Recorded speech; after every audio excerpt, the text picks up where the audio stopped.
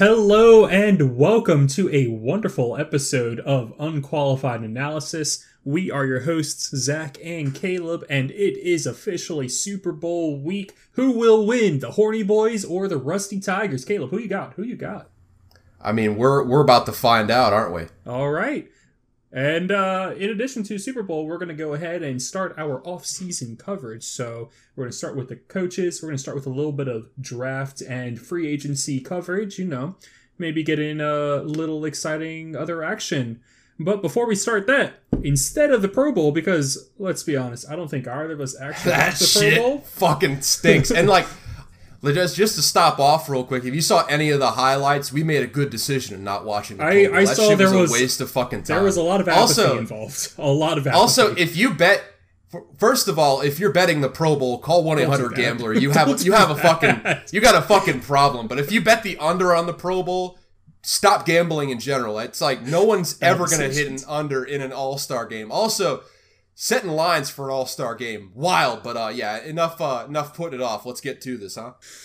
All right. Well, as some of you loyal listeners have known all season long, we had a year-long bet of quick picks of the NFL regular season. The loser of the quick picks, Caleb, unfortunately, this time around, fortunately for me, of course, will have to take down a shot of some super spicy hot sauce. And then we will go right into our Super Bowl coverage right after that. Caleb, are you ready? I guess so. This baby right here is about to put me on my ass. Let's go. Let's hope for the second one. Caleb, I would just like to thank you for being a wonderful sport during this entire journey. Thank you for making some very questionable picks at times that led me over the hump. And with that, a toast to you, buddy. Go ahead. All right. Cheers, man.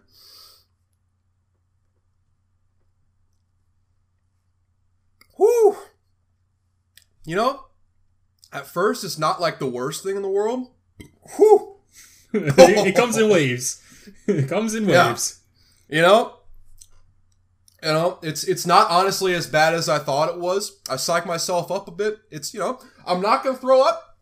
I'm thinking the fire shits are coming, though. And a few acid reflux burps are definitely on the way here in a bit, so I apologize to all the loyal listeners out here, but all right, with that, Super Bowl preview, Horny Boys versus Stripey Boys, who will be the superior boy at the end of the day? I think, obviously, the one thing that people are going to be watching on best here, Ramsey versus whoever the hell he is going to cover. Usually he has covered the second receiver all season. I'm thinking maybe he goes with Chase in this game, though. I mean, empty the clip, last game of the season. You want your best on your best. What do you think here, Zach? Yeah, I mean, it's going to be so hard to cover Ja'Marr Chase, though. We saw in the game against the Buccaneers where he pulled, I think it's Darius Williams is what we decided his name was, off of Mike Evans and went on to him, and Mike Evans immediately burned him for a 50-yard touchdown. He had no bracket coverage there. I think they're better off putting him on T. Higgins, but honestly, it's going to be so hard to satiate that because you put a bracket coverage on Ja'Marr Chase, you put him on T. Higgins, and then you're going to have Tyler Boyd that you're going to have to worry about as well. And that's not even to mention the fact that CJ Uzomah has already said he's going to play in the Super Bowl as well. So the secondary and the linebackers of the Rams have a tough task ahead of them.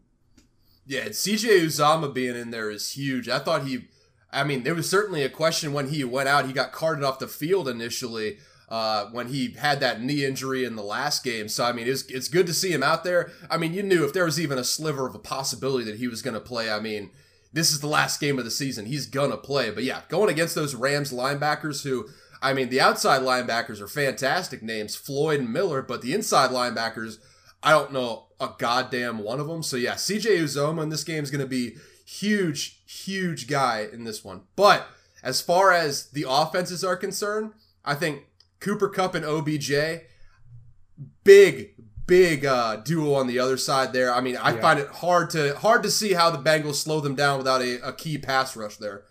That's the thing, man.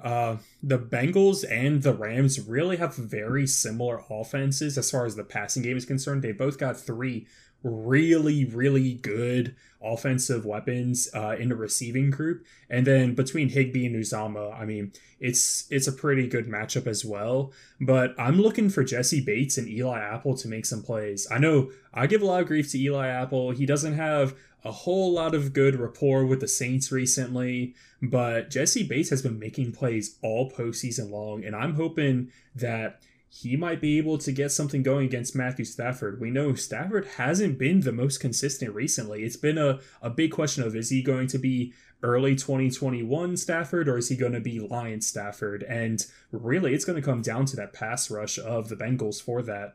Yeah, and look for Hendrickson matched up against Whitworth on the outside or whoever they have him lined up against. Really, I mean, in spite of what the stats may tell you about the Rams, their pass protection is shoddy at best in a lot of cases. I think McVay schemes around a lot of what they're doing in a lot of respects, but it's going to be really key to see. I think they're probably going to end up chipping and doubling Hendrickson a lot, but how Hubbard responds to getting probably a lot of one-on-ones on the other side is going to be key as to how the game turns out in the end. But I mean, yeah, if they can't get pressure on Matthew Stafford, I mean, the secondary is just simply not equipped to keep up with both OBJ and Kupp without also allowing Van Jefferson to maybe sneak in there on a deep shot or two. Yeah, I do think that even if you can find ways to stop Hendrickson and Sam Hubbard, you got to watch out for Von Bell. He's a pretty solid in-the-box safety. He does have a solid passing defense, but he's known for coming off of the blitz quite often. At least he was with the Saints especially, so he could be a bit of a wild card that could really turn the tide in favor of the Bengals. And I mean, fact of the matter is, no matter how many offensive weapons you have, if you're not given enough time as a quarterback to make a proper decision, you're going to be forced into some errant throws, and it's not like they have the running game to consistently prop that up. Yeah, and on the other side, I feel like sticking with that running game, I'm going to be interested to see how Joe Mixon does against Aaron Donald in that front four. I mean, I feel like it's going to be really hard to run on them, but if they can move the ball, I think that is their recipe for success because, I mean, we talked about it with the pass rush. The reason that the pass rush has to get there is because the secondary is a little bit thinner. You talked about Von Bell a little bit. I think he's a great run-stopping safety. Solid pass-stopping safety, though that's not necessarily what makes him special there. If they can keep the ball out of the Rams' hands, I think that's the best defense for their offense on the other side. Because, I mean, they don't match up great on the defensive side. I'll just say that much.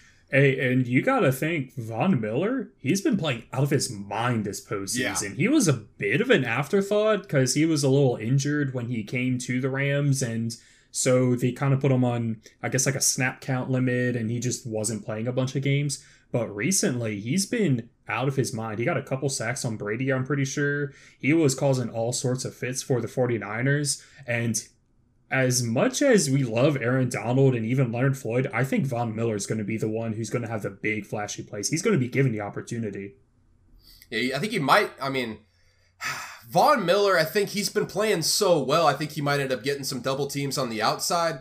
I mean, Aaron Donald, if you don't like basically triple team him, you're just asking for a disaster to happen. So I feel like Leonard Floyd is that guy you're going to have to watch about. Maybe, I mean, hey, I don't know what the odds are on him getting Super Bowl MVP, but if he gets 2.5 sacks, I mean, I could see him getting Super Bowl MVP. Maybe sprinkle $5 on that. I mean, worth a shot at the very least if you're a gambling man at the very least. I digress on that front though. Overall, God, I cannot wait for this game. I feel like it's going to be a fun one. God, the Bengals have gotten so far to this point, and it feels like their team on the whole isn't even like they're a good team, but it feels like they've punched so far above their weight class. God, just the vibe around this is I'm really looking forward to this. I hope it doesn't turn into a blowout either way, but I don't know. I feel like with all the hype that the quarterbacks are getting, though, doesn't it kind of feel like it might end up being like a low-scoring game, though, just out of the blue? Yeah, I mean, I'm worried about the offensive line for both of these teams. These are probably the two worst offensive lines that were in the playoffs, to be honest, and at some point, that's got to be a liability for you. They keep proving us wrong, but I mean, the Bengals have been getting behind every single game pretty much that they've played in. They were down, 21-3 against the Chiefs, and barely came back against them in what was basically a once in millennium type of game for them. And the Rams on the other side, they haven't really come across a whole lot of pressure against their line. It's been here and there, but mostly they've been able to get out quick throws to Cooper Kupp. He's been able to burn his men, and their defensive line has been able to control the offensive side so that they can keep it within their parameters for success.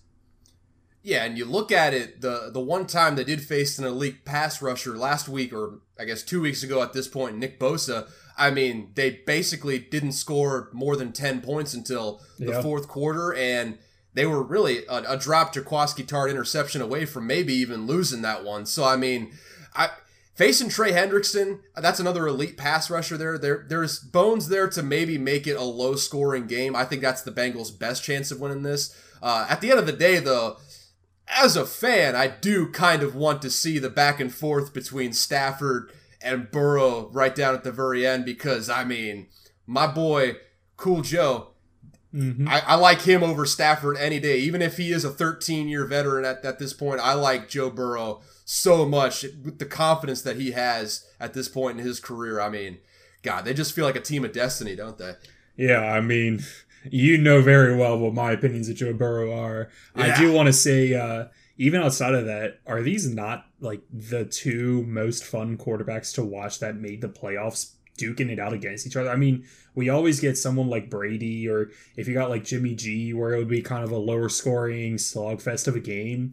No, we've got Matt Stafford and Joe Burrow who are not afraid to throw the ball downfield. They're not afraid to make big plays, and they both are just complete confidence. They just are dripping with it at this point, and it's going to be so much fun to watch. Absolutely. And I mean, we saw it a little bit more with Stafford, but I mean, even with Joe Burrow being a young QB, I mean, both these guys will throw you one or two. That's the saving grace, especially for the Cincinnati Bengals secondary. You saw it on really 2 or 3 different times where Matt Stafford just threw one up that definitely should have been intercepted on multiple occasions. So they can capitalize on some of those, create some turnovers, make a bit of a difference in the time of possession game there. I mean, I don't know. I feel like they beat the Raiders off of 3 interceptions. The Bengals do have a scheme as far as getting interceptions concerned.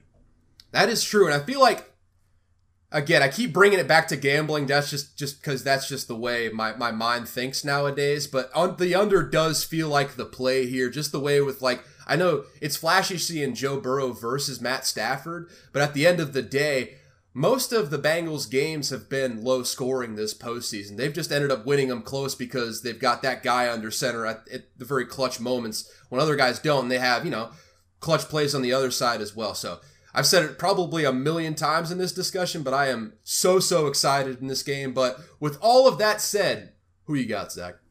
Bengals, man. I gotta go Bengals. They're a team of destiny, man. They're winning it all. Who am I kidding? Yeah, I'm going Bengals too. I mean, this is just fucking... I picked against them so many times. I said it before, they're a team of destiny. Just disregard the fact that I called the Niners a team of destiny last time around. I think this will definitely be different. I'm pretty sure.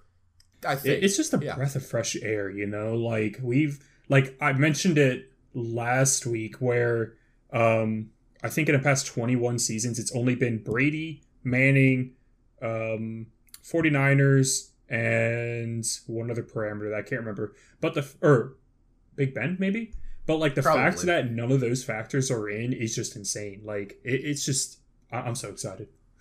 Yeah, I'm so excited too. I'm a little disappointed. Next time we do this challenge, definitely need to get a hotter hot sauce. Man. Yeah, we were a little conservative here, but maybe next time. A little conservative. I was a weak little pussy bitch at the end of the day here. Also want to mention, dude, that halftime show, man, it's going to be spicy. It's Eminem, Dr. Dre, Snoop Dogg, Mary J. Blige, Kendrick Lamar. Like, those are my people right there. Yeah, we should have put a little bit more spotlight on this because I think this is like the best lineup for a halftime show that, I mean... This is the best one I can remember in my lifetime since I've been watching Super Bowls. I'll tell you that much. I'm really enjoy the Chili Peppers and Bruno Mars one, but was it Bruno Mars? I think it was Bruno Mars. Yeah, I think Bruno Mars was in there a little bit. But that was also because Chili Peppers are my favorite band, so there is a bit of bias there. But I mean, these are also like, this is the rap scene that I grew up with and I listened to all through high school and college. Like, I love these guys. And I mean, I'll steal this one from Bomani Jones, but I mean, G-Funk is the unifying force, and I mean, having a G-Funk Super Bowl halftime show is just good for all parties involved. This is going to be a smash hit for pretty much everyone here. This is like the one halftime show that I might actually like sit down and like watch, because I mean, usually I'm not really big into these, but I'm pretty excited to watch this one. The big news here is the Brian Flores class action suit. This actually came through like right after we stopped recording, so yeah, we're putting it in here. First things first, I believe we're on the same page here that the Rudy Rule has been kind of a sham. I mean, yeah, I actually started a bit of a Twitter spat talking about how David Culley got fired when we both felt that he definitely had the Texans overperforming. They got like 5 wins. And meanwhile, Matt Rule fired his offensive coordinator, completely digressed afterwards, and also got 5 wins with the Panthers in his second season, not even his first season. And look, it's hard to ignore the fact that David Culley's black and Matt Rule's white, but that's just kind of a microcosm of the entire issue at hand here. Yeah, and that's just one of the things that's like, you know, more of what Flores is speaking to here. I mean, the specific allegations in this lawsuit are pretty damning if they're true. I mean, one of them, it was kind of like more of a circumstantial one, so I mean, take it with a grain of salt. I know the Broncos had their excuses for it. Say what you will, but Flores said they showed up smelling like booze and disheveled to his head coaching. John Elway said he didn't, though. He said he took it completely seriously. Yeah, I mean, we all know John Elway's the most trustworthy person in the world, so there's that. In addition to that, though, the big one that might, sadly enough, have like the biggest lasting effect here is the Stephen Ross allegation. He allegedly offered Flores $100K per loss. Yeah. Which, like, that's true, if that's found, like, if that evidence is corroborated, Stephen Ross has to sell his team. And that's, like, not a negotiable thing, especially with gambling coming into the sport and all that stuff. I mean, they will get him out so quick if that is true. But the real smoking gun of it all, to where Flores might have a bit of a case here, was that Bill Belichick text exchange, man. I mean, if you don't know, quite damning. Yeah, if you don't know exactly what happened here, Bill Belichick, there was this whole exchange. It was like, you know, screenshots, I guess, but it was from Flores' side. So, I mean, you know, he's putting this forth in a legal sense. So, I mean, he's not going to purge himself in this sense. So it's probably legit here. He said, well, Bill Belichick said, congrats on getting the Giants job. This was like, you know, I don't know, just like out of the blue. Flores responds like, hey, did you hear something I didn't? Because this is like 3 days before he actually interviewed. Bill Belichick responds back, oh yeah, my bad, meant to text Brian Daboll instead of you. Which, by the way, keep in mind, they hadn't announced Brian Daboll's hiring either. So, like, texting Brian Flores that he's basically, you know, he has no chance of getting this job before he even interviewed. I mean, that's pretty egregious right there. I mean, I don't know if this is like, from what I've heard, this case is pretty loose on the actual legal allegations, I guess, where it's like maybe not loose, but it's not something where, as awful as it seems right here, it's probably not going to hold up in court, unfortunately. But as far as the court of public opinion, with all the shit that's already come out, Brian Flores has already won to a large extent here, I would say. Yeah, I mean, that's the big thing here. I know Marvin Lewis had a similar situation that he's spoken up about in like 2002 when the Panthers were looking for a new head coach. They reportedly had hired John Fox already in a very similar situation to where the Giants had hired Brian Daboll, and then they brought in Marvin Lewis as their token black guy to hire. And honestly, it's just horrible to see something like that, because as we saw, Marvin Lewis was a very capable coach. He had the Bengals in a very solid spot. I do want to make light. Did you see all the back and forth going on with Hugh Jackson in the media? Holy shit, dude. I don't know why. It's like he's just addicted to the fucking attention, dude. I don't know why, like, television stations keep thinking, like, putting him on TV is a good idea, because he lies without even trying, dude. Like, stop putting him on TV. He doesn't even know what the truth is, dude. This is why no one's hiring him anymore, because he's an absolute gossip to the media, and he lies constantly. I mean, he seems like a good dude, all things considered, But like, dude, he's a fucking chronic liar. Why do you keep putting him out here? Especially in this situation where it's very serious. You don't want to fucking, like, frankly, a clown like Hugh Jackson to come in and muck up the situation. I mean, that was crazy. For those who didn't watch, he was he was the architect of the 0-31, or I guess 1-31 Browns seasons, and then I think they went like 3-5 the next season when he was fired halfway through. But more importantly, 1-31, which led to them getting Baker Mayfield. And he mentioned that he was getting paid by ownership to lose games. And then he immediately came out and said, no, sorry, I didn't actually get paid, but I bet they would have paid me. Like, he said, did you get paid or not? Here's what happened. In classic Hugh Jackson fashion, he gave himself just enough of an out to say, oh, that's not what I was trying to say at all. I think he said something along the lines of, yeah, I think Brian Flores needs to reach out to me because some similar things happened to me with the Browns, which got the media's interest, obviously. Then he clarified saying, oh, no, that's not what I meant. They just said they didn't mention wins and losses until, like, the third year of the 5-year plan, which, I mean, fair enough. I mean, you want to think about wins and losses in the first 2 years if it's pretty obvious you're trying to tank at that point. But also, that's not offering you $100K per loss, bud. That's completely different, Hugh Jackson. You do not need to insert yourself into this headline. That's just ridiculous. I do want to point out, though, I mean, this is just not to bring like too much of a dark cloud onto this. I don't know who those two lawyers are. Apparently, they're pretty well respected. They represented some of the Weinstein victims back in the day. I don't know. I don't trust them as far as I can take a piss, dude. I pride myself on having a good radar for pieces of shit, and they smelled just poopy all over them, man. It's just something about watching the two white lawyers repeatedly cut off a black man to further elaborate on the plight of the black community. That just felt fucking weird. That's just white savior shit, man. It happened like multiple times on like the CBS morning interview, on the Get Up interview. Like, it was like, I understand they're well respected, and people that I respect way more on this topic than you or me have said like they're okay with how the lawyers handled all that stuff. But I don't know, man. It's just like, I don't trust those guys at all. I hope that it all ends up well, but yeah, it just feels weird on that front. I will say though, already, Goodell has opened up a review on the hiring practices of the NFL. So I mean, at least something is being done right now. As a cold realist, though, this is a PR move. This is nothing's actually going to come out of this. I bet it's just something to say they did something about it.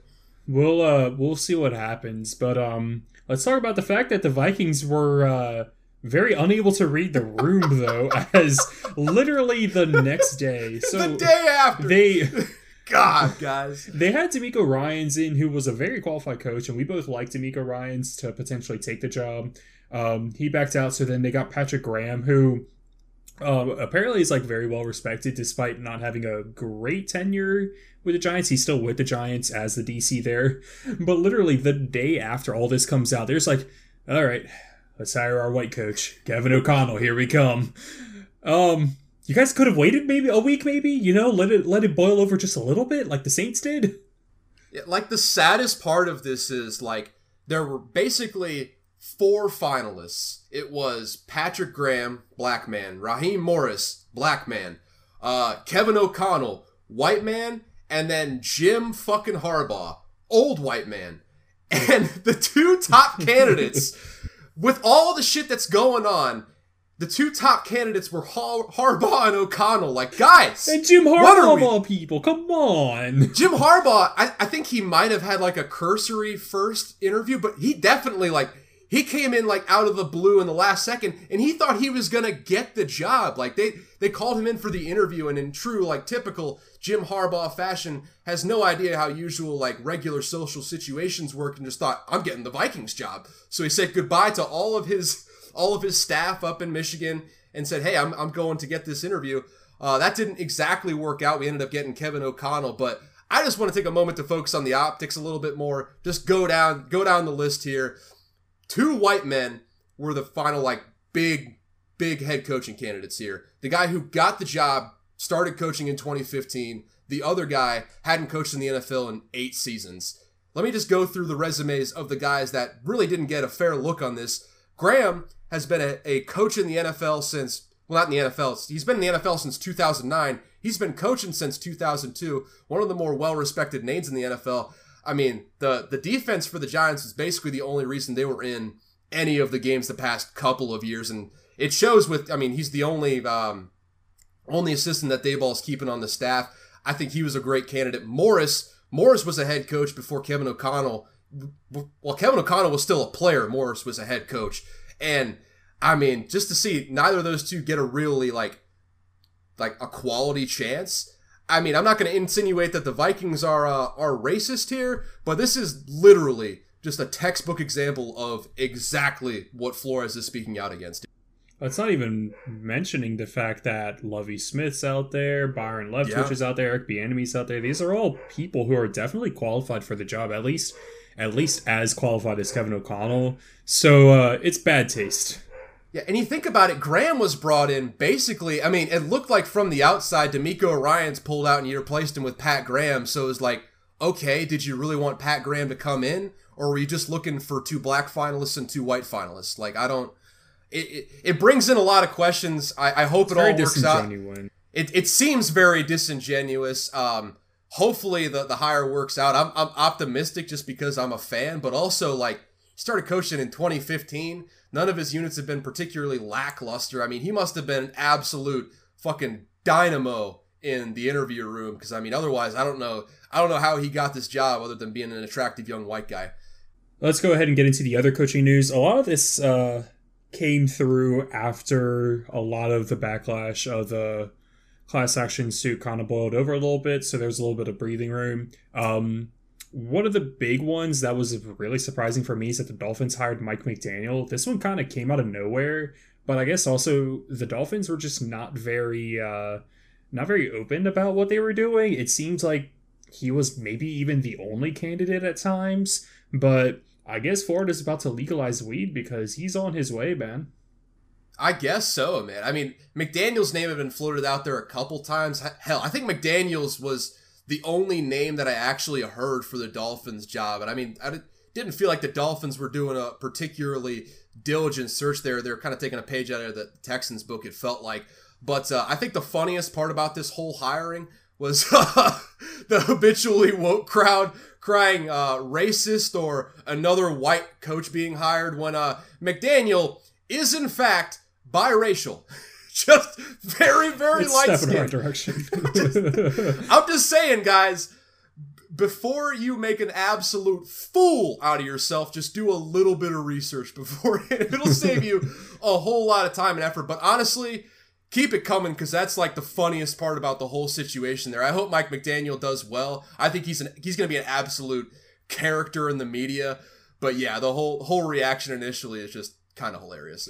It's going to be fun to watch him. I will say that quote probably has a bit more of a leg to stand on with the Jaguars because they hired Doug Peterson, who you and I have been outspoken of saying, hey, he deserves another shot.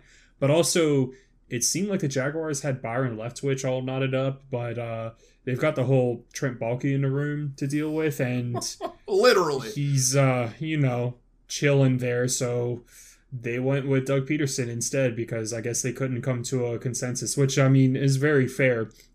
I do like Doug Peterson. I think that he has a solid resume of building the Eagles back up to get over the hump. People sometimes forget that he's a Super Bowl winner with the Eagles. Their only Super Bowl ever, by the way. Also, he won with a backup quarterback. And he developed Carson Wentz into a frontrunner for MVP before his injury, so maybe he can get something good going with Tua. I feel like the Dolphins are a solid team that just kind of got plagued by all the drama and the fact that maybe Brian Flores did take some money. I don't think he did, but I don't think he did. He didn't. I mean, they were maybe definitely it's not just as bad as their record set him out to be, I feel. Yeah, I think he ended up getting fired because he was winning too much, honestly. That's the big thing for me. I mean, no one's going to ever come out and say it, but like, I don't know, man. It's a hell of a thing to fire your head coach after basically improving every year except one there, but I digress on that front. I would like to formally announce that I am all the way out on the cons as NFL owners. In the past, I've given them a little bit of slack. They're new at this to a certain extent.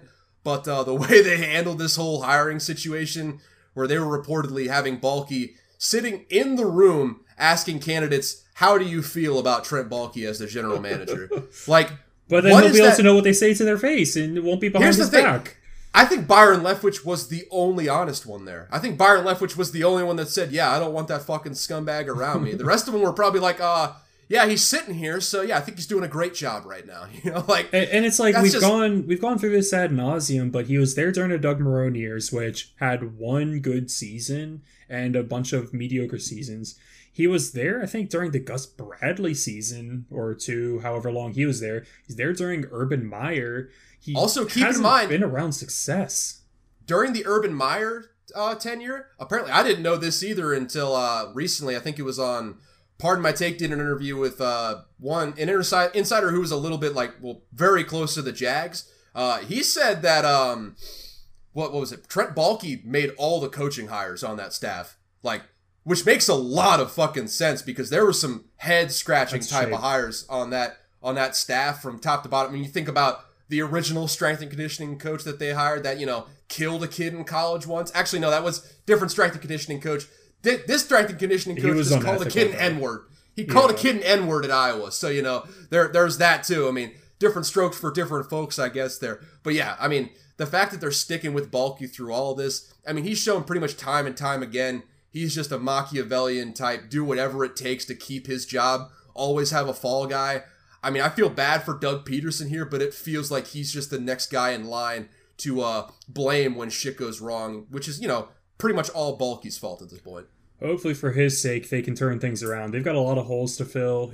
They do have a very young roster, so there's a chance there, but we'll see. I think they're going to be looking at a top 5 pick next week at least. DJ Chark. They got Josh Allen on the other side too, which, I mean, low-key, on the other side, the Jags got some solid players on defense, man. I mean, Josh Allen... been a defense-first team, to be honest. That is very true, especially with, Jalen Ramsey back in the day, too. Paul Posluszny.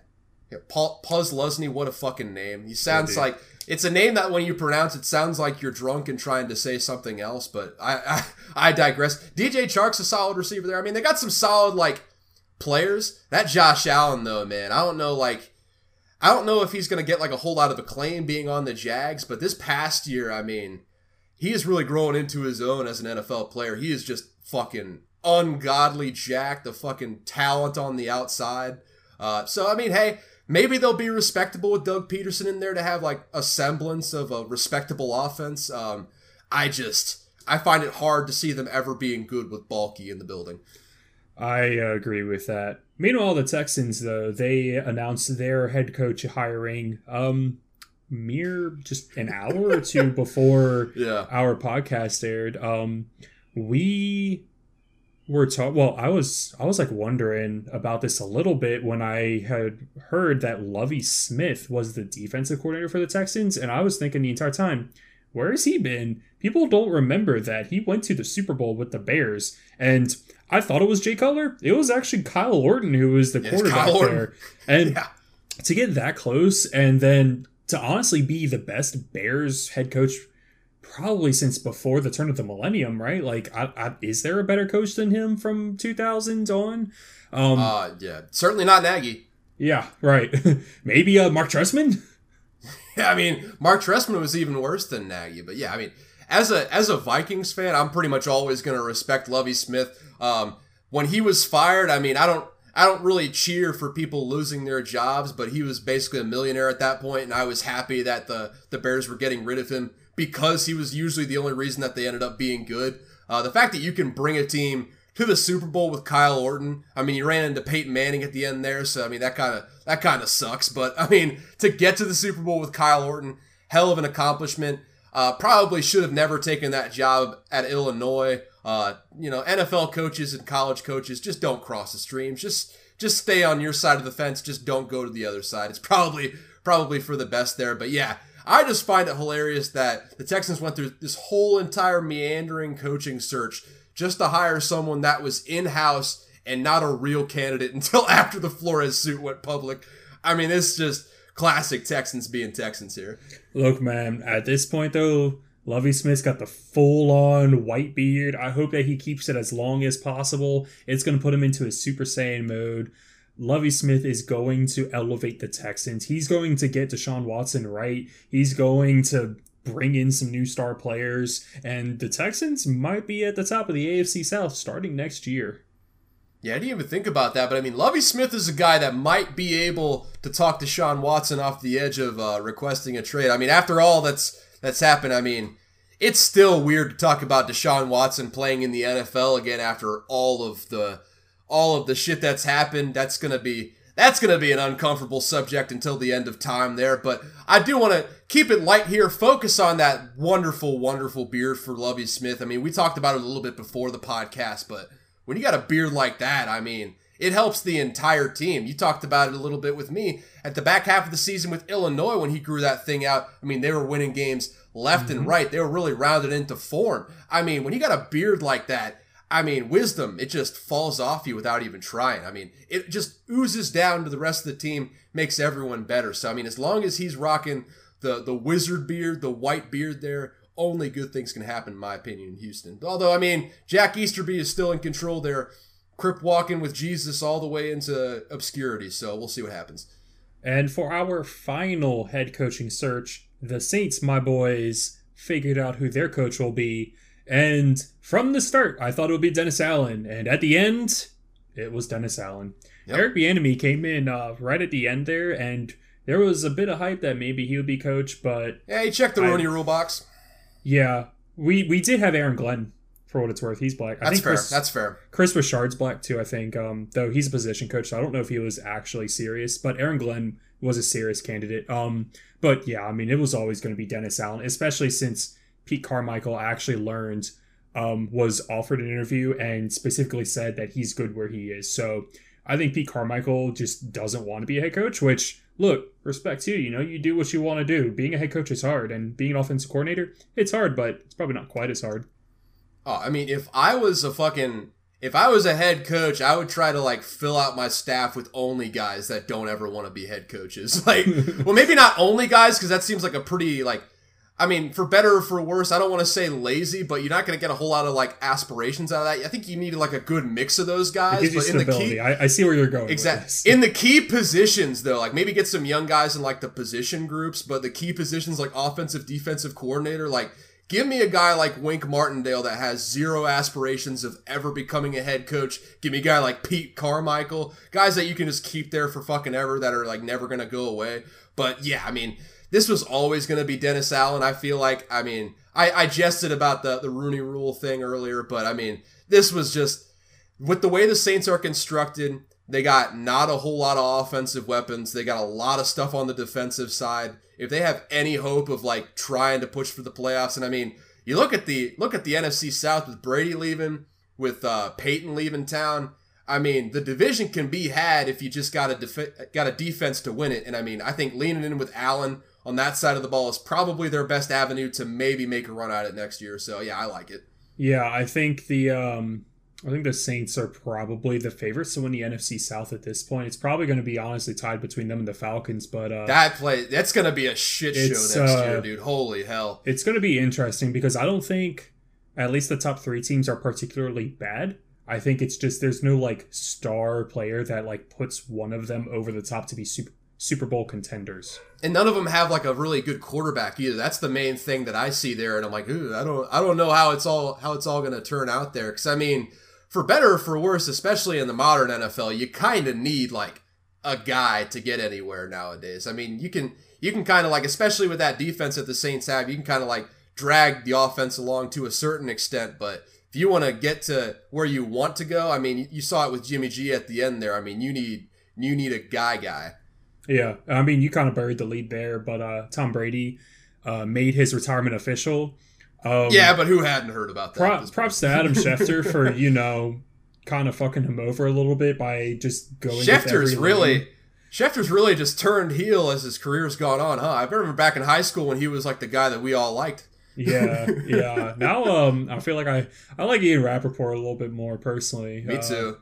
But yeah, I mean, this is more a point for us to be a little sentimental because I know you've been watching football a little longer than I have.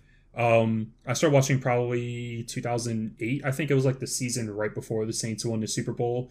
So at this point, I think that was the year that Aaron Rodgers was I think that was his drafted, first. or- I think that was his first year Yeah. starting as 08. But that's all to say that, I mean, Aaron Rodgers and Matt Ryan, those are like the only two quarterbacks that I don't genuinely remember being drafted. Like, after that, all of these quarterbacks are younger than my football memory. Like, Tom Brady was the last of the old guard. I mean, Brady, Breeze, Manning, like three goats right there, and now they're just gone. Yeah, no, I didn't realize it until like after the Brady retirement, but like legitimately, Brady and Big Ben were the last two where I can say like, oh yeah, they got drafted before I started watching football. So like, I just officially feel like my childhood is over, and it's like, it's a weird feeling because I'm 25 at this point. It's just kind of like, thanks Tom Brady for extending my childhood, I guess. But like damn, it is weird to think that we're not going to see that guy play again. Because I mean, I feel like he loves football a lot, so I'm never going to say never on him coming back, but man, that guy, his family has got to be worth well over $1 billion at this I mean, point. Giselle makes more money there's- than he does. So Exactly. he's That's the okay. thing. And Tom Brady's one of the greatest quarterbacks of all time. So like he's made hundreds of millions of dollars in his career too. So like Yeah. he's probably never coming back. End of an era though. I mean, at the very least though, I can start being one of those old heads that can explain to these younger kids like you don't understand what it was like watching Peyton Manning back in the day. He wasn't able to turn his neck to save his life. he could throw that shit in a pinpoint. He couldn't turn his neck, but he still broke that fucking record, dude. Like by that one, 8 like- yard. That one substitute we had in middle school. I can't remember her name, and I wouldn't out her on a podcast on a public platform, but you know who I'm talking about. Believe it or not, I do not. But I know a couple questionable stuff. She was a raging bitch. I did not like her, but I mean, I think she had a lot to be unhappy about, so it's all good. Let's go ahead and get into some happier news. The Washington football team has finally settled on being the commies. Here we go, Caleb. Let's go, commies! Hail Let's go, to the communists for all we Hail to the commies! Hail to victory! Or however that chant goes that the Washington racial slurs Fuck used no. to do. I'm just ready to go to Landover and get me one of those cum rags, dude. Dude, this was... I don't know who thought of this, but What on happened to one the hand... Red Wolves, man? On one hand, this was a terrible blunder. On the other hand, thank you so much. I mean, this was just like everything I could have hoped for from this Washington team rename. Just the only thing I care about here is that in the nation's capital, there's a team that plays in a shade of red that can be referred to colloquially as the commies. This is just... Red and gold. I'm Don't forget, they do have so- gold in there. I am so excited for next season to make all of these, just shoehorn all of these Red Scare communism jokes just left and right. I mean, thank you so much, Dan Snyder. I mean, you don't do a whole lot right, but you really just made a young boy happy today, man. I would have been really excited if they just decided to like snatch one of those like Indian tribes, like the Braves or the Seminoles or something, and then they just turned their logo upside down. Yeah, we're no The longer Washington Iroquois guys. We're no longer the Skins, guys. We are the Arapaho. That's okay. We're an actual tribe now. It's okay, guys, right? I mean, that was the problem, right? But legitimately, I mean, the only good thing about this is that they have like a fancy soccer style coat of arms. I mean, like I kind of like that. I mean, it's better than like the racial caricature that it used to be. So I mean, there's It's that cool. at the end of the day. But I mean, Their like, name is also the name of an Alliance American football team too. What was it, the Montreal Commanders or something like that? I have no idea. One of those like side leagues that completely failed. The Commanders, though, it's really should. I know they were trying to stay away from like everything that had anything to do with the previous name. So I figured it wouldn't be anything with red in it. But like Commanders, I mean, there were so many better names you could have gone with, Right. guys. This is very on brand though, because you can see that Dan Snyder, though he's not the managing partner anymore, he had his fucking fingerprints all over this one. What if instead they put a picture of George Washington? They were the Georges, the Washington Georges. The what? Washington Georges. I actually like that. You put like a Mount Rushmore of like presidents named George. Like you got George Washington, George Harrison, George H.W. Bush, George Bush. I mean, you got a fucking helmet right there. That's there any other Georges? That's a logo right there. Honestly, I cannot believe I came up with 4 presidents named George off the top of my head. That is one of my crowning academic achievements right there, and I got a master's degree. I'm just going to end it on that right there. I'm just going to stop talking. Let's stop talking about Georges and instead talk about Jimmy's then. Let's go, commies! We got Jimmy G. He's, released a statement saying thank you to 49ers Nation, and about what we all expected is kind of hinted here where he's probably getting traded. So at this point, Caleb, speculation, where do you think Jimmy G could go and succeed? I think there's a lot of places that would like to have him. I mean, we give him a lot of shit, but at the end of the day, he is a top half of the league quarterback, which means he's an upgrade over a lot of different guys in a lot of different places. So, I mean, while he's not welcome in 49ers lane, he's going to fetch a pretty good price on the open market, I think, because, I mean, starting quarterbacks don't come up available just every day now. So, I think he'll probably fetch a good price. But I think as far as destinations are concerned, I'm probably going to have to go with the Broncos here. I mean, who they have in-house is just, like, not cutting it. I love Teddy, but I think he's shown pretty much at this point that he is a high-end backup and a not very great starter at the end of the day. So, yeah, I would love to see Jimmy G take over a role with someone like the Broncos, especially with you got Cortland Sutton, Noah Fant, you got Jerry Jeudy out there. They got a lot of good pieces if you just plug a quarterback in there. Yeah, that'd be an interesting place. I think the Saints are an obvious choice for me. I mean, Jameis Winston is hitting free agency, and I don't know if we're going to have the cap to be able to get him to stay. So we're probably going to be looking at a quarterback because Taysom Hill should not be a full-time starter at quarterback. He's more of a gadget player. Jimmy G, I mean, he would be a really solid transitional quarterback for us. We probably could convince him to sign a transitional type of deal while we either draft a quarterback in either this draft or the next draft and think about the future as we kind of load up on defense.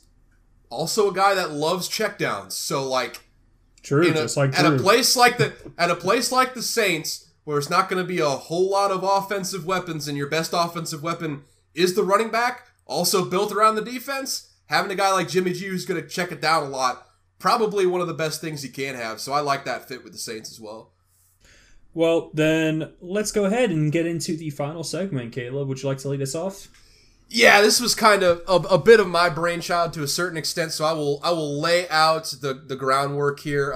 Moving into the off season, we're going to do a little bit of I guess we're fishing for content, for lack of a better term. I mean, it's more of just like finding stuff to talk about at the end of the day. But one of the topics that I thought we would be really suited to talk about here was team wish lists for the upcoming season, and let me just go into a little bit of what that is. So. Yeah, as far as what the wish list entails, for each team we cover, each of us will choose something for them to focus on, either the draft or free agency, to add to the wish list. For sake of convenience, we'll just split it up into 2 conferences. NFC today, I think anyways. Yeah, it's NFC today, and then AFC next time around. But yeah, I mean, pretty simple, pretty straightforward, just going down the list of, I think we're doing 10 teams today, and then just kind of like, yeah, adding something to the wish list. It was kind of, originally I had this idea around New Year's Eve, and it was going to be New Year's resolutions for teams, but wish list, we're just getting it in early for next holiday season around here. So yeah, little note though, there were a few teams that there's too much shit to list, so we decided to keep them out for the sake of brevity, because we are, like, I don't know, probably about an hour or so into recording at this point, and we're just now getting to this. So, yeah, we left out the Panthers, Lions, Giants, Commies, Bears, and Seahawks. So, congrats. Your guys' situations are so fucked, we just don't even know where to fucking start, so we're setting you guys aside. So, all right. Anyways, with that said, starting at the top of the list, pretty much everyone's media darling because they get so much awesome, sweet, sweet, yummy ratings. The Dallas Cowboys. And starting off, I'm adding to the wish list for the Dallas Cowboys an offensive line here. I mean, God, it's been the strength for so long, but right now, think about it. Tyron Smith's getting older. Travis Frederick is retired. The guy they have in there right now, I think he's a mid-round draft pick. Zach Martin's getting a little bit older. He's on a massive contract, and he's 31. So, you address that in the drafts. Maybe in free agency, you never know with the Dallas Cowboys, but that's my big area of need that I see. What do you think? Yeah, I think that offensive line is generally a pretty foolproof way of improving your team. I know the Saints are pretty notorious for doing that, of just constantly drafting first-round linemen, and then all of a sudden the Saints had the best offensive line, and with that, the best just general offensive team. So I feel like that's definitely a good way to go. It's a real shame. I forgot about Travis Frederick, but yeah, he ended up leaving pretty early because of the Guillain-Barré syndrome, I'm pretty sure. Yeah, Guillain-Barré syndrome. I don't know exactly what that is, but yeah, it's definitely career ending. Actually, he's a cousin of someone we knew back in high school. Mm-hmm. Fun fact. Yeah, I do remember that. Yeah. Talk about players that I actually remember when they were first drafted. Tyron Smith, he was in one of the first drafts that I remember, and he's been around forever at this point. But talk about a mound of solid muscle, that guy. He has to have like fucking 10% body fat at 300 pounds. That's just a fucking all-time giant dude. Yeah. As far as what I think could improve the team outside of offensive line, it's a little more abstract, but they need to get better leadership. They need to do better at performing the clutch. It's just... we all remember it, right? The 14-second quarterback draw. A lot of it is look at your coaching staff, see what kinds of changes need to be made to your processes, maybe bring in some players who might be a little bit older but can prove to be leader types, like Eric Weddle, for example, for the Rams, and just give them a semblance of how to play in game time decisions so that they're not completely confused when something's happening. Because the Cowboys realistically have one of the most talented rosters in the NFL, so they really only need a couple more tweaks to really get there, I think.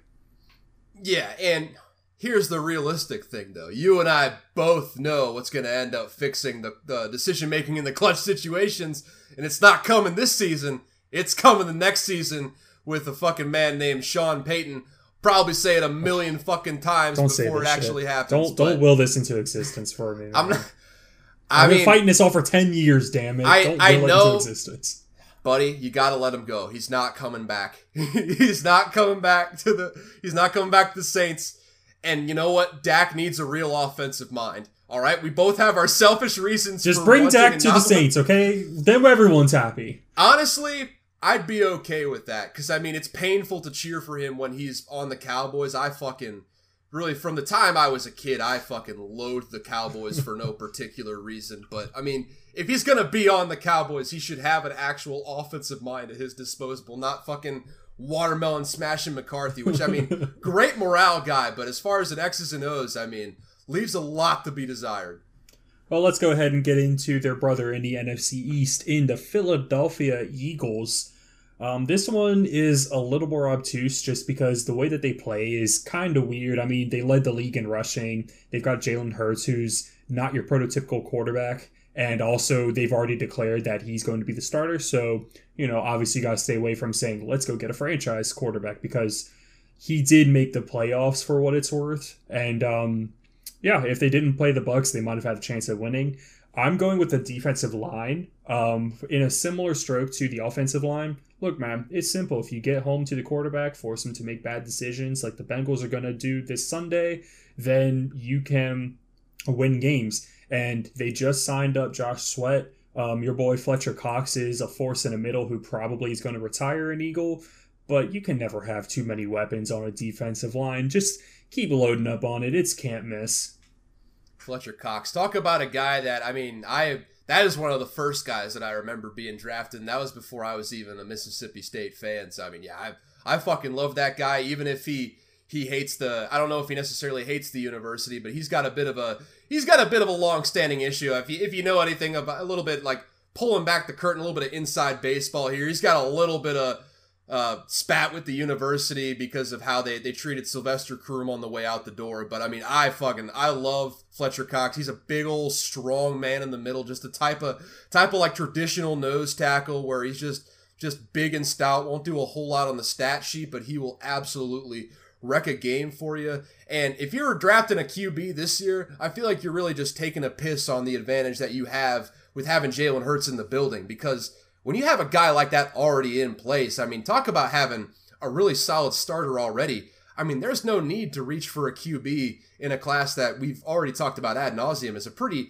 weak class on the whole. So yeah, I mean, I say you go with wide receivers to put around him, because right now it's Devontae Smith, Dallas Goedert, and a bunch of guys that look like Devontae Smith that don't actually get open. So like, I mean, they need to get someone in there because, I mean, Jalen Hurts, he's not a guy that's going to throw a whole lot of guys open. That's why you saw him throwing a lot to Dallas Goedert and Devontae Smith last year. So get another playmaker in there for just bolster the receiving corps, because, I mean, they needed it anyways. And to be realistic, it makes the offense better for whatever QB you eventually end up drafting. So, I mean, you can only end up doing good here by drafting a receiver, in my opinion. Yeah, the Eagles just really haven't had a whole lot of success drafting receivers. Like, outside of Deshaun Watson, Devontae Smith, it's been pretty They drafted Jalen Reagor. They got Jalen Reagor, a pick before Justin Jefferson. I mean, Justin Jefferson just went to his second Pro Bowl, and he broke a rookie receiving record that was later broken by his LSU teammate. But still, I mean, the fact that you missed so badly, and Jalen Reagor had, I think, 2 muffed punts against the Buccaneers, which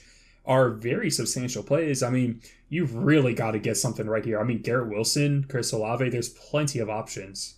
Yep, never forget Zimmer and Spielman laughed in the face of the Eagles when they picked Jalen Reagor and immediately took Justin Jefferson after they were talking about picking someone completely different because they assumed Justin Jefferson was going to be off the board after that pick. I don't think anyone actually thought he was a first-round pick. And then the Eagles were just like, let's go ahead and take him, 14, they did 15? Yeah, Jeffrey Lurie just did the old Al Davis method where, no, Howie Roseman, that's the GM. I get those two mixed up all the time. Jeffrey Lurie is the actual owner. But Howie Roseman just did the old Al Davis thing where it's like, yeah, he's fast, because I think Reagor ran like the fastest 40 time at the combine or some shit like that. So it's like, yeah, he's fast. Just draft him in the first round. That's worked out well for basically everyone in the past. Yeah, that's the thing. I mean, it's always worked out in the past. I mean, John Ross has been an absolute burner, and I mean, he worked out great as a first round pick, right? I mean, there was Darius Hayward-Bay. He turned out to be a star. Nelson Aguilar is still trying to piece his career back together. That's a guy that I actually thought would be good at USC. People forget Nelson Aguilar was better than Marquise Lee, and Marquise Lee was a fucking monster. Nelson Aguilar was a stud in college. Like, I thought. Well, I don't think Marquise Lee panned out either. I don't remember. He didn't, no. Yeah. But Marquise Lee was more like, he had hamstring issues, which, like, if you watched him in college, like, those hamstrings were like, he was such an explosive player. When he lost the hamstrings, it was pretty much over for him at the end of the day. So, I mean, that wasn't all his fault, but yeah, Nelson Aguilar is one that I thought he would end up panning out. That's the whole thing with the draft. The guys that you're the most sure about can end up turning out to totally bust, and the guys that you thought, like, oh, they're not going to do anything. Like Tom Brady being the flabby Michigan QB playing for 22 years. I mean, it's all a crapshoot at the end of the day. It's why we come back and love it. Let's go ahead and get into your NFC North rival in the Green Bay Packers, the Cheeseheads. Yes. I'm going offensive line. I mean, I'm going to stay away from the obvious one for now. But yeah, I mean, Bakhtiari is on the wrong side of 30 at this point, and they got 2 young guys in Josh Myers and Elgton Jenkins, but outside of that, I mean, there's not a whole lot to really like for the Packers. They need to build a little bit more youth and get some consistency on that line. Yep. Another Mississippi State guy, so I'll let you peek game here. The G is silent, so it's just regular old Elton. But I think I've pronounced it wrong in the past before, but yeah, it's just regular old Elton.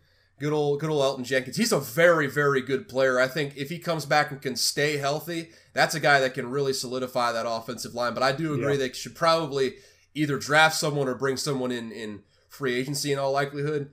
I'm going to focus on the special teams because they basically lost the Packers this season last year. A blocked field goal for a touchdown was the only score the only touchdown that the 49ers had in the game that they won against them in Lambeau. So, if they don't block that kick, the Packers are in the NFC Championship, then who knows from there? I think they have the best roster by far on that side of the bracket. So, they blocked the punt too. Yeah, blocked the punt as well. Special teams is a big area of need. I will say they did already address the coordinator issue. They fired the guy they had in there and hired podcast favorite Rich Bisaccia, probably the best free agent special teams coordinator out there. I wanted him for the Vikings selfishly, but I mean, we didn't have a head coach in place, so that kind of put us at a disadvantage there to hire him. But that basically hiring Rich Bisaccia makes them better on at least the coverage aspects of their deficiencies overnight, because that will not happen with Bisaccia as the coach. One of the best special teams coordinators that there is in the game right now. As far as like personnel decisions, though, they need a new long snapper. And I mean, I'm not going to profess to say that I'm an expert on long snapping, but I know the job of a long snapper is to deliver the exact same ball every single time without variation. Whether that's fair or not, that is what the long snappers that stick around for a while, like the last guy they had in there for like 15 years, do. They deliver the exact same ball every time. The guy they got in there now, I saw routinely. I mean, Bojorquez had to do a whole lot of work before that shit was kicked a lot of times. I mean, spinning it around. I mean, sometimes the ball was mid-spin when it was kicked by Crosby, so the ball went haywire. Sometimes the laces were all the way back, which when the laces are all the way back like that, it's not on the holder as some people like to think. It's on the snapper. It's who delivers the ball at the end of the day. So, I mean, you tried him. He was a rookie last year. Maybe try him out in training camp, see if he's got a little bit better in the offseason, but definitely bring in competition for that guy in training camp, if nothing else. Yeah, that's a role I would not like, is being a long snapper. It's just such a specialized role, and if you don't do you know how hard perfectly it is? every single time, then you're time. just screwed. And the thing is, you got it until you just don't have it anymore. Yeah. There are players who can go 8, 9, 10 winning seasons just perfectly snapping the ball, and then you just have one bad season. You're just out of the league at that point because you just lost it at that point. It's so mechanical that it's so hard to get back once you've lost it, and to get it if you never had it in the first place. Yeah, I think technically, as far as athletes go, I think we can pretty much agree that long snappers are pretty much bottom of the totem pole, even below kickers, I would say. There are some pretty unathletic long snappers out there. But, I mean, as far as technical difficulty, they might have the most difficult job in football. Probably. Because, they legitimately, have to do the exact same thing every single time. And if they vary even, once every 100 times, that's probably about the rate at which the snapper for Green Bay was going. Maybe less than 100, maybe once every 50 times or so he would have a bad snap, and that's basically all the difference is. The margin of error there is just so slim. I don't envy anyone who takes that position, and in addition to that, that's why they stick around teams for so long, because, I mean, it's hard to find a good one. No one knows what they're evaluating. No one knows what makes a long snapper good in the first place. So, I mean, hard situation for the Packers to be in, especially with an aging kicker, but that's something you got to at least try to address in the offseason here, I think. But moving on to my boys here, I'll take it right from the top. We got the Minnesota Vikings coming off a season in which we went 8-9, the most predictable outcome of all time. I think I predicted it before the season, but I digress. I'm looking for pass rushers here, because by the end of the year, our top pass rusher was DJ Wonnum. Have you heard of DJ Wonnum? DJ Wonnum. But that's the exact point. We don't have any depth on that line. Danielle Hunter for the second straight year. I don't know if it was a pack 2 years in a row, but I know for 2 straight years he's had major injuries to end his season very early. So, I mean, and he's one of those athletes where, I mean, he's a very impressive guy to look at, but a lot of times where you got those fucking Ferraris, they got a lot of injury issues. Look at Brian Arakpo towards the end of his career where he could not stay on the field. Danielle Hunter's a lot in that same mold. He's an absolute specimen. Great when he's on the field. Go Tigers. Thank you so much, Louisiana, for gifting us with that athlete while we had him. But it's probably about time to phase him out slowly, draft a guy. I mean, for Christ's sake, we had Everson Griffin in there in the year 2021 playing meaningful pass rush snaps. And I mean, that's not in 2017, that's one thing. He was an absolute stud back then. In 2021, he shouldn't even be a starting defensive end. He should be rotational at best. So, like, yeah, get more pass rushers in there. Luckily, this year, all the positions are rich with talent, so we got a lot to choose from. Yeah, I think that's pretty much a can't miss option for you. You guys definitely need to get a little bit of defensive depth there. I mean, Danielle Hunter, we all kind of knew what we were getting into. He's an athletic freak, but I mean, he's probably in like his 7th or 8th one of the year most at this point. One of the most jacked people I've seen in my entire life. Yeah. I went a little abstract again just because, I mean, I saw what I saw out of Kirk Cousins and I don't like any of it. You guys have a new coach coming in, so you guys need to work on that passing game plan. You got 2 wide receiver ones on that roster. You have a top flight running back. So, yeah, I mean, luckily you got Kevin O'Connell, who is a brainchild of Sean McVay coming in. But Kirk Cousins needs to put up or shut up and get the fuck out of town. I could not agree more with what you just said there. Yeah, Kirk Cousins, if I had it my way, he would be out of town like tomorrow. Cap hit be damned. I want that dude fucking off the roster. But that's also just being a little bit biased. I think, like, man, if we can get a better option in there, for sure, go for it. But, like, I do have to be realistic here and say there are worse options than Kirk Cousins out here. Hopefully Kevin O'Connell can bring a little bit more of a dynamic aspect to the game plan as far as, like, passing concepts. I mean, Clint Kubiak, that guy, product of nepotism through and through. I mean, come at me if you want to. Fucking, that's basically all of what Zimmer's hires were. That's one of the reasons why I really didn't like him very much on that front. So yeah, a little bit more creativity hopefully with Kevin O'Connell. I mean, talked about it before, he's not really been super proven as an offensive coordinator. I don't think he's ever actually...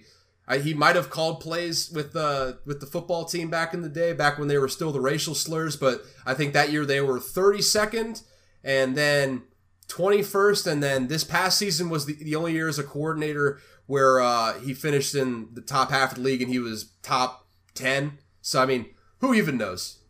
I think as much respect as you give to KJ Osborne, it probably would help to bring in like a veteran wide receiver who can take some of that intermediate slot routes so that Adam Thielen and Justin Jefferson can continue to dice. I mean, I know you're grimacing like that, but think of what OBJ just did, man. KJ Osborne doesn't have that kind of production. No, he doesn't, but I think that's also a product of who the QB is. I mean, I might be looking through the rose-colored glasses, I understand, but I don't know, man. I really like KJ Osborne. I don't know exactly how good he's going to be, but as far as like a third receiver, I don't know how he can do a whole lot better than that. I mean, if we can get a better option than him, I mean, I'm not going to say no. I'm a pragmatist at the end of the day. I'm here to win football games, but I'm okay with seeing another year of KJ Osborne. I think next year's going to be like a real... Yeah, he is.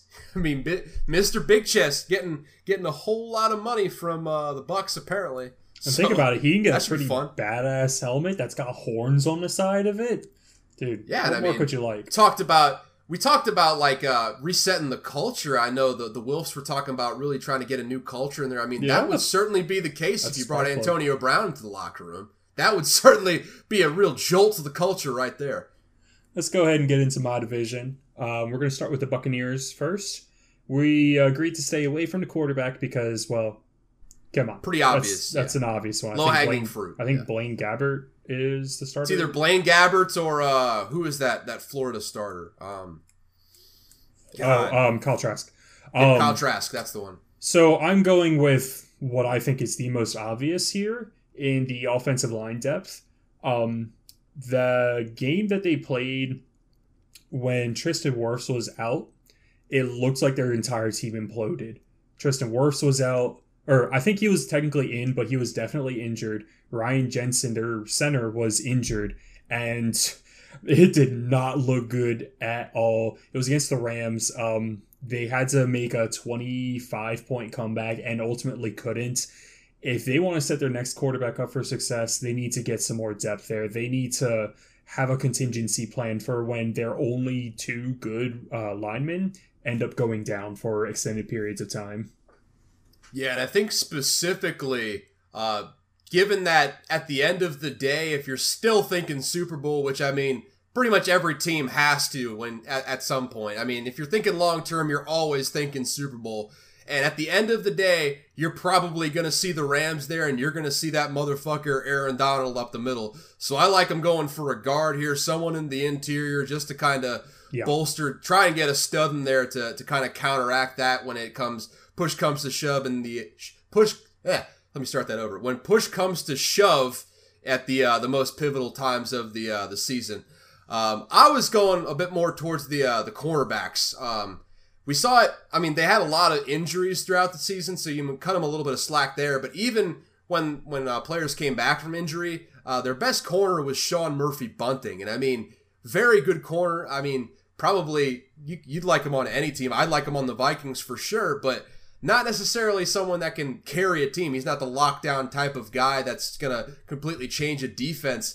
And I mean, Winfield is an absolute monster in what he does, but he's kind of a nickel safety hybrid. He'll hit the shit out of you, create turnovers, fly around, play like a pseudo Polamalu type of role. Maybe not quite like Polamalu, but that sort of mold. So getting kind of an outside guy opposite of him, it helps Winfield do more of what he does best. Helps Sean Murphy-Bunting from not getting torched sometimes. I mean, not being the only one in the secondary. So yeah, I would like him to do that. Maybe do that in the draft probably, because they don't have a whole lot of room. I don't think they're in a special kind of cap hell, if I'm not mistaken. Yeah, I mean, at one point they were down, I think, 2 quarterbacks, and they brought in Richard Sherman, and Richard Sherman came in and immediately showed everyone why just retire Richard didn't have a job, and then he got injured, so the quarterback position was quite dire for them. That was another very clear point of strife for the Buccaneers, and that's definitely something that's gonna need to be revamped if they want to give some help to Vita Vea and the rest of that line. Yeah, absolutely. But moving on to your boys, the New Orleans Saints down in the Bayou. They just lost their head coach. They just got a new head coach in there, Dennis Allen, which is about the polar opposite in style. Lot of stuff to work on. Not quite dead yet. I think they got a good enough defense to kind of tread water. But the need I'm focusing on to throw on the wish list here is wide receivers. Probably the most glaring need, in my opinion, on the whole team. I mean, Deontay Harris and Marquez Callaway were your top 2 receivers, and I don't really know who you'd put 1 or 2 in there. I mean, I'm not sure it necessarily matters. The point is, in a draft like this, with like tons and tons of receivers being in the cap hell that you're perpetually in year after year for the Saints, I definitely see them taking multiple wide receivers in this draft, not just like 1 or 2, probably like 3, maybe even more, because they are bereft of talent on that side. There are reports that Michael Thomas should be coming back. It seems like the rift has been fixed at this point, so ideally he'll end up being the number 1, so we don't have to worry about which one of those 2 is going to be number 1 and number 2. We can go ahead with that. But yeah, I mean, either way though, I would like them to be 3s as well, though. You know what I'm saying? Like, they're not. That's the thing, is the Saints, outside of Michael Thomas, really haven't hit on wide receiver recently. They had Brandon Cooks for a spell, but he was a locker room issue for them. They had Kenny Stills and Willie Snead, who are good but not great. And then, I mean, Traquan Smith, he was the top wide receiver for UCF when they were having undefeated seasons with Mackenzie Milton. And he really hasn't quite gotten into the form that we were hoping he'd get into. So, I mean, outside of can't guard Mike, it's a kind of a bunch of dudes, to be honest. A bunch of dudes we like, but definitely a bunch of dudes. Yeah, and I feel like the Saints are one of the only teams that might actually be forced into drafting a QB this year if they don't end up picking up Jimmy G, which I think, that's something you really got to look at if you're the Saints. I feel like Loomis is probably going to be hitting that hard when the new league year starts up. I think that's when you can actually do trades and stuff like that. Yeah. Well, that leads into my wish list, where I think that we need to go quarterback. Whether we pick up Jimmy G, if Kenny Pickett drops to us, I definitely would really like to see that. I'm a bit of a fanboy for his body of work. I think that he'd be really fun. Pete Carmichael's still there, so we still have remnants of Sean Payton there. And honestly, a lot of the issues we had with that passing game is just the fact that we started 4 different quarterbacks. Jameis Winston was starting to get into a groove, and right as that happened, he went down for the season. So when you have a bevy of quarterbacks known as Taysom Hill, Trevor Siemian, and Ian Book starting, you can tend to expect that your passing game's not going to work as well as you'd like. Yeah, and I mean, they could try and run it back with Jameis if they really wanted to next year. We're not going to have the cap, though, I think is the issue. We're like 50 or 60 over the cap at this point. Yeah, and Loomis is a wizard, but I don't think... Jameis played well enough last year to command much more than what they paid him last time around. So, yeah, I don't think they're going to end up getting him. I mean, it feels like it's either Jimmy G or, man... Take a swing in the draft, but even then, they're gonna be like, I miss Drew Brees, man. I mean, That's Kenny all I'm gonna Pickett. say about that. Kenny Pickett is like the only one in this draft that I would say like has the real star potential. And man, I mean, there's a chance he might drop to the Saints, but man, that's a lot of stuff has to happen. Lot of stuff has to happen for that. But moving on to another team within that same division. The Atlanta Falcons. They are, they are the Falcons at the end of the day. I mean, they had a team last year that won more games than they had any right to, and really looking at their point differential, I think they were like minus like 90 or some shit like that. Like, it was astounding how many points they ended up being down by, with only having like a 7-10 record, really being in like playoff position for a lot of the season. But for this team on this wish list, I would put wide receivers, because, I mean, you probably got Calvin Ridley coming back, but even then, Kyle Pitts is great. He's an absolute monster, going to be a freak on your team, hopefully for the next, maybe decade or so. But outside of Calvin Ridley, you got maybe Russell Gage is a solid wide receiver, but I mean, you don't have like a true like number 2 on the outside to really like dice up a defense out there, give Kyle Pitts a little bit more space. So, I mean, probably go to the draft for that one. I mean, again, it's a deep sort of class, so hopefully get a number 2 out of that, kind of open up the middle of the field, make Kyle Pitts even more of a monster than he was this year. Yeah, I mean, they've got Russell Gage as their number 2, and he's good, but he's not great. He's definitely not that wide receiver 2 potential. He's more of like a third wide receiver, I would say, just kind of picking up the catches that the defense leads behind. Yeah, exactly. So you really can't go wrong getting a few more weapons. I do think that in order to help with that, they need to address their quarterback of the future. They've got Matt Ryan for now, and he is a veteran quarterback who has been to the Super Bowl. I think he's got a few passing titles under his belt. He's a solid quarterback, but he is reaching the end of his career at this point. And so they got to think about the future. And that future currently includes Josh Rosen, A.J. McCarron, Matt Barkley, and Felipe Franks. Take your pick, but I'd personally take none of those quarterbacks, so I think that they should go into the draft and get somebody other than Kenny Pickett. This is a bet they made for themselves, though, man. I mean, we've known Matt Ryan's arm was cooked for a couple years now, and they could have drafted a QB on several different occasions.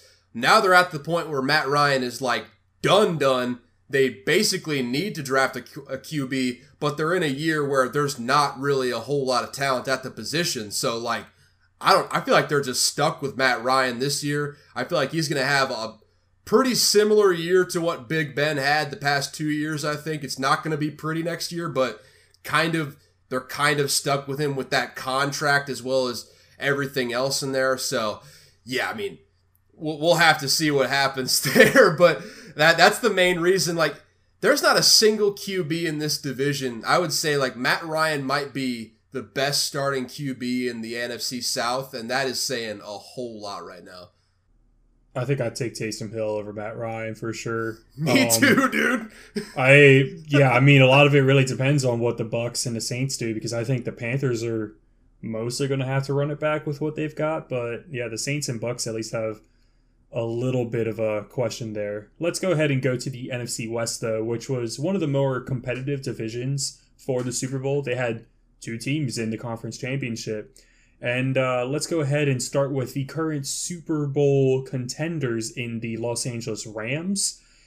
I think that the biggest question is how they keep that core together. Von Miller is going to be a free agent. Matt Stafford is going to be a free agent. And the cap might keep rising, but all those star players, Floyd, Donald, Cooper Kupp, Jalen Ramsey, and more, are commanding at least $20 million in cap hit. So they are going to run out of space, and they do have other issues that they have to resolve. And I mean, OBJ's out the door as far as I'm concerned. There's no way they can fit him into their future.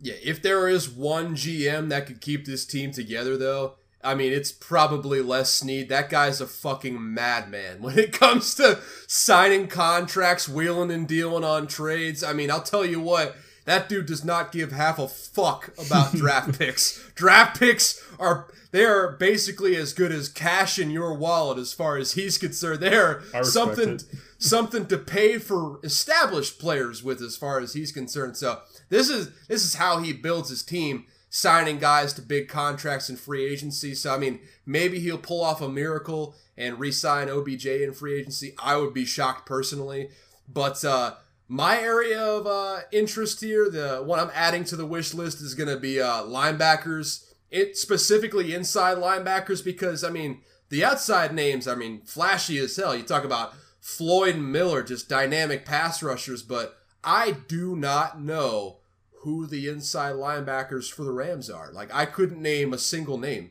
Like, I don't know what they look like. I don't know what their numbers are. Like, that's insane. And they traded Kenny Young earlier in the season, who was apparently a starting linebacker, for like a 7th round pick, and he got traded, and I was like, wait, shit, he starts?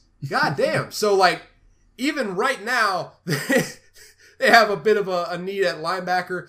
This is one, though, I'm not sure how they're going to fix, because like I said, I mean, Les Snead doesn't give a fuck about draft picks. I think he traded away, like, I want to say they don't have a pick until, like, the 3rd round this year or something like that. So, I mean, might have to be a mid-round guy, and they also have all these things to worry about in free agency. So, I mean, they got to the Super Bowl with basically no inside linebackers and no safeties in the first place, so maybe they can run it back and do it again. Who knows? I'm thinking maybe they can convince Luke Kuechly to come out of retirement to play for him. Say, hey, fuck up your head one last time. Yeah. Run it back with us. Let's get the Super Bowl. How would you like ALS?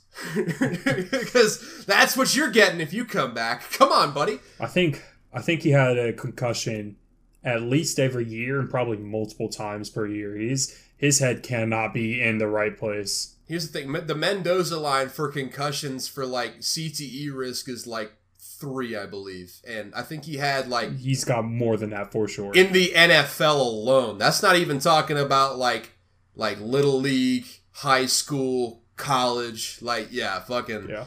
It's best just to not think about that, because it gets a little bit dark when you think about the quality of life of, especially, like, some of the linemen and linebackers, like tight ends, the guys, like, going over the middle. I mean, yeah, it's crazy, man. Let's go ahead and get to the Arizona Cardinals with our favorite head coach in the NFL. Caleb, I think that if I were an Arizona Cardinal, I would get some secondary help. You've got Budda Baker, you've got Byron Murphy. But that secondary has not been the same since Patrick Peterson left. They need to get some help for those two. I mean, these days everyone's running some variation of a 4-2-5 anyway, so the more secondary you can get for that team, the better. It always seems like whenever teams are able to figure out that defensive line, which also needs a little bit of help, all things considered, whenever teams could figure out that defensive line, they always got into some form of a shootout. And realistically, like, it's always better if you can just control the entire game and not have to worry about whether Kyler Murray is going to, be great or be Carson Wentz.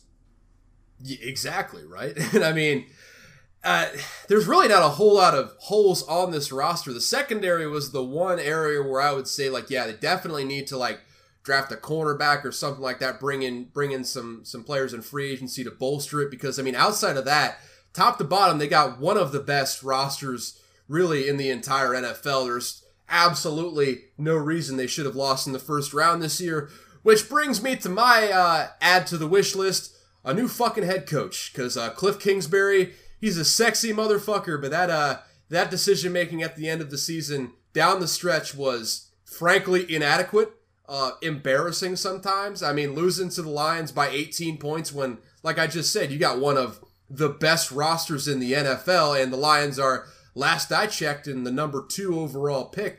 Could have been number 1 if not for the Jags being so bad as well. But the fact that they got completely waxed by a team that they swept in the regular season, I mean, it pretty much shows me all I need to know about Cliff. If they want to get to the next level as a team, they got to bring in a bona fide offensive line like maybe Sean Payton or someone like that. Which, by the way, blowing this shit into existence, dude, please? Get used to it, because literally anytime like a good QB has like a head coaching position open, his name's going to come up every single time. You know that, right? He's like, still under contract with the Saints, you know. Think of it, Gruden. It happened with Gruden for a whole fucking decade when he was in the booth. Anytime a job came open, they're like, is Gruden coming back? Is Gruden coming back? I would just like people to wait like a year, you know? Give him his year, and then They probably will wait a year. They probably will wait a year. But I'm talking like, I'm factoring in after this year, because I think he is going to take a year off to just kind of do his own thing. He is coming back at some point, though. There's no way. He didn't say he's even retiring. He didn't even make any bones about it that he was just going to ride off in the sunset and never come back. Like, he's just taking a break. So, yeah, I mean, that would be... I mean, would you rather him go to the Cards or the Cowboys at the end of the day? I'd rather him come back to the Saints. That's not an option, buddy. I don't care. I'm making my own options here. I don't want either of those to happen. Well, he's mine. No one else can have him, damn it. Well, all right. Moving on from the denial phase here, we got the San Francisco motherfucking 49ers who just lost their offensive coordinator, but we all know, I mean, you got Kyle Shanahan in there. Who the fuck cares who the OC is? But, I mean, got all the way to the NFC Championship on the strength of the defense, basically, when you got Kyle Shanahan there. They've been looking for a QB forever. I don't think either of us, you know, really went into that too much because they got Trey Lance in there. But my addition to the wish list for the San Francisco 49ers is cornerbacks, because they were essentially a cornerback away from going to the Super Bowl. I mean, it's a little bit of an extrapolation, but I mean, Jaquiski Tartt dropped an absolute gift for Matt Stafford at the end there to put them in field goal position. And I mean, I think we talked about it right after the game. Robbie Gould has never missed in the postseason. So, I mean, that's about as automatic can get right there. They were probably going to end up winning that one. You got... I mean, it might just be because of a little bit mix of the West Coast bias and some unheralded young guys, but I mean, I don't know any of the corners on this team. Jaquiski Tartt is actually a safety, so like I don't know any of the starting corners. Maybe they're solid young guys and I don't know, but I think you bring in, you can't hurt to have more depth, especially in the modern NFL, where in that division at that too, where you got Russell Wilson, Matt Stafford, and Kyler Murray. Never a bad idea to have more secondary help, right? Yeah, I mean, we were always talking about their front seven being the best part of that defensive unit, and that defense was very solid. When you think about the fact that they never really had a chance to get into a big shootout. I mean, you had Nick Bosa on that line, you had Eric Armstead, you had Arden Key starting to research. Fred Warner might be the best linebacker in the NFL.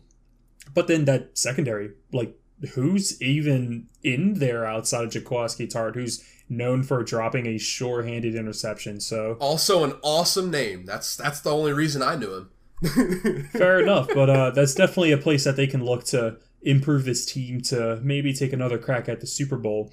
I do think that they need some stability at running back, though, considering they started with Raheem Mostert. They had Trey Sermon in there. They had Eli Mitchell, and it was just a revolving door of running backs. At one point, they had Deebo Samuel in there as well. Look, I know Shanahan is well known for his running back game planning, but it sure would help if you had a bona fide number one running back. And to me, it doesn't entirely matter who you have as long as you get some stability.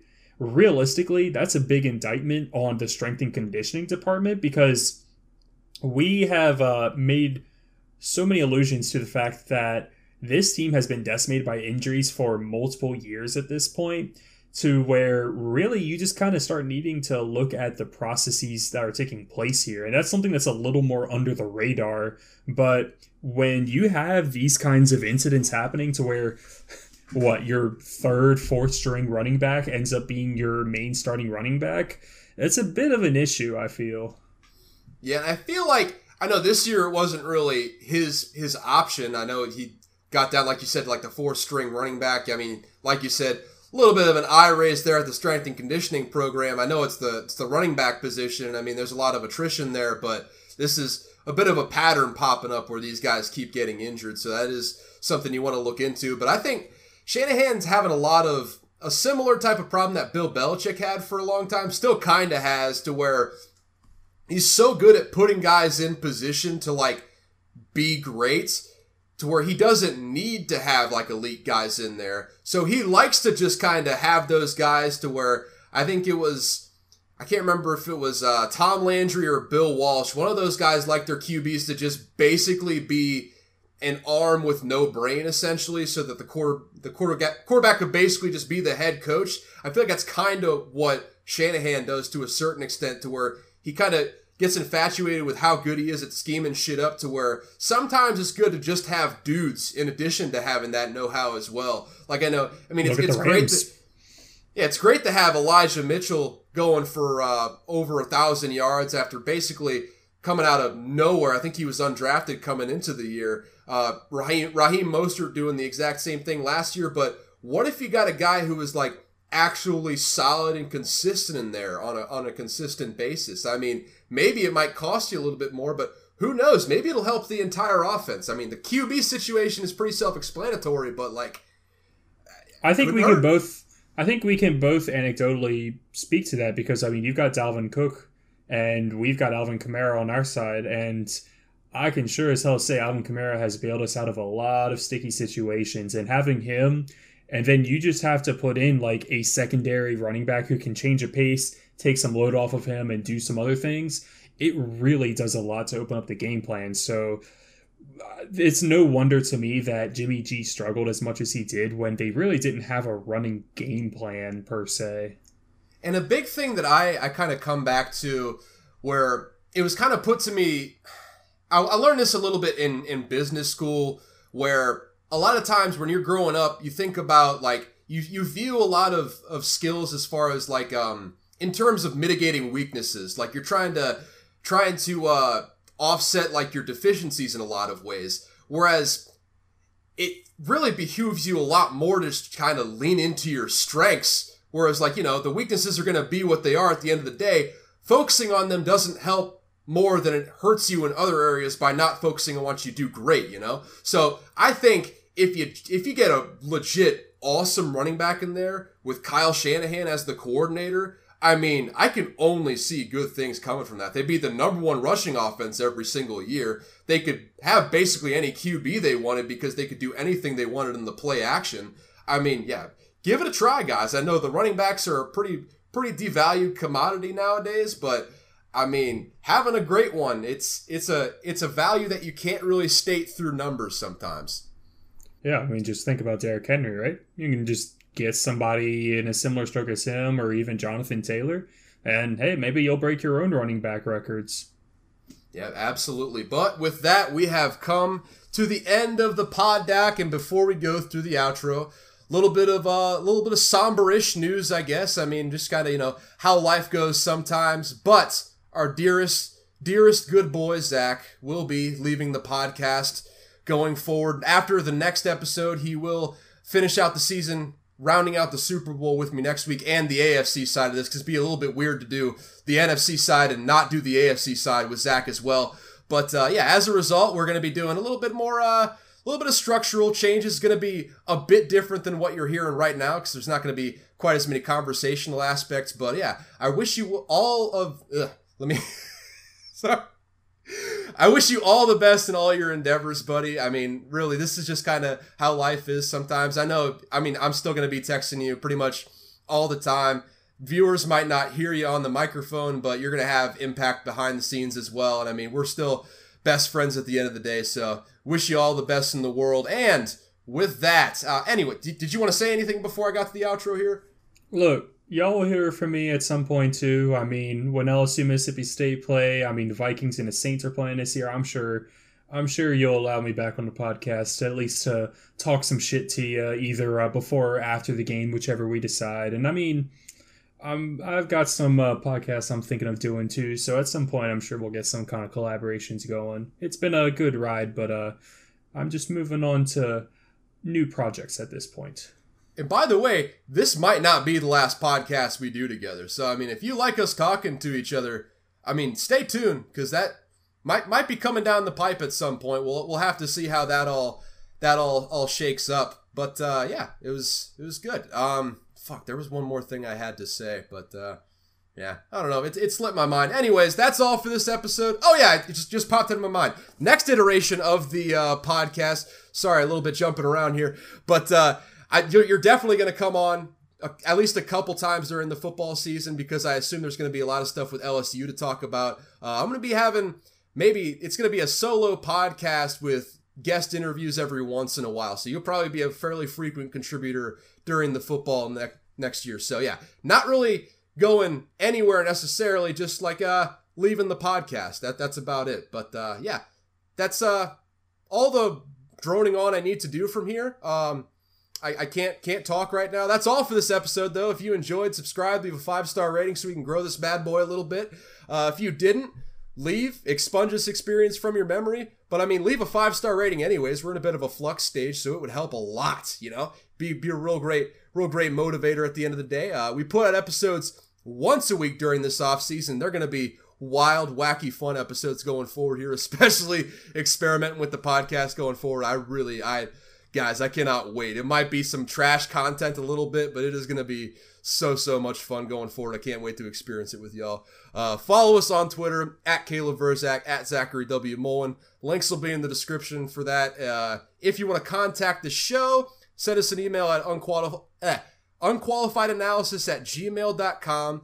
Specify in all caps, business or show, in the subject line, first word there to kind of categorize you appropriately.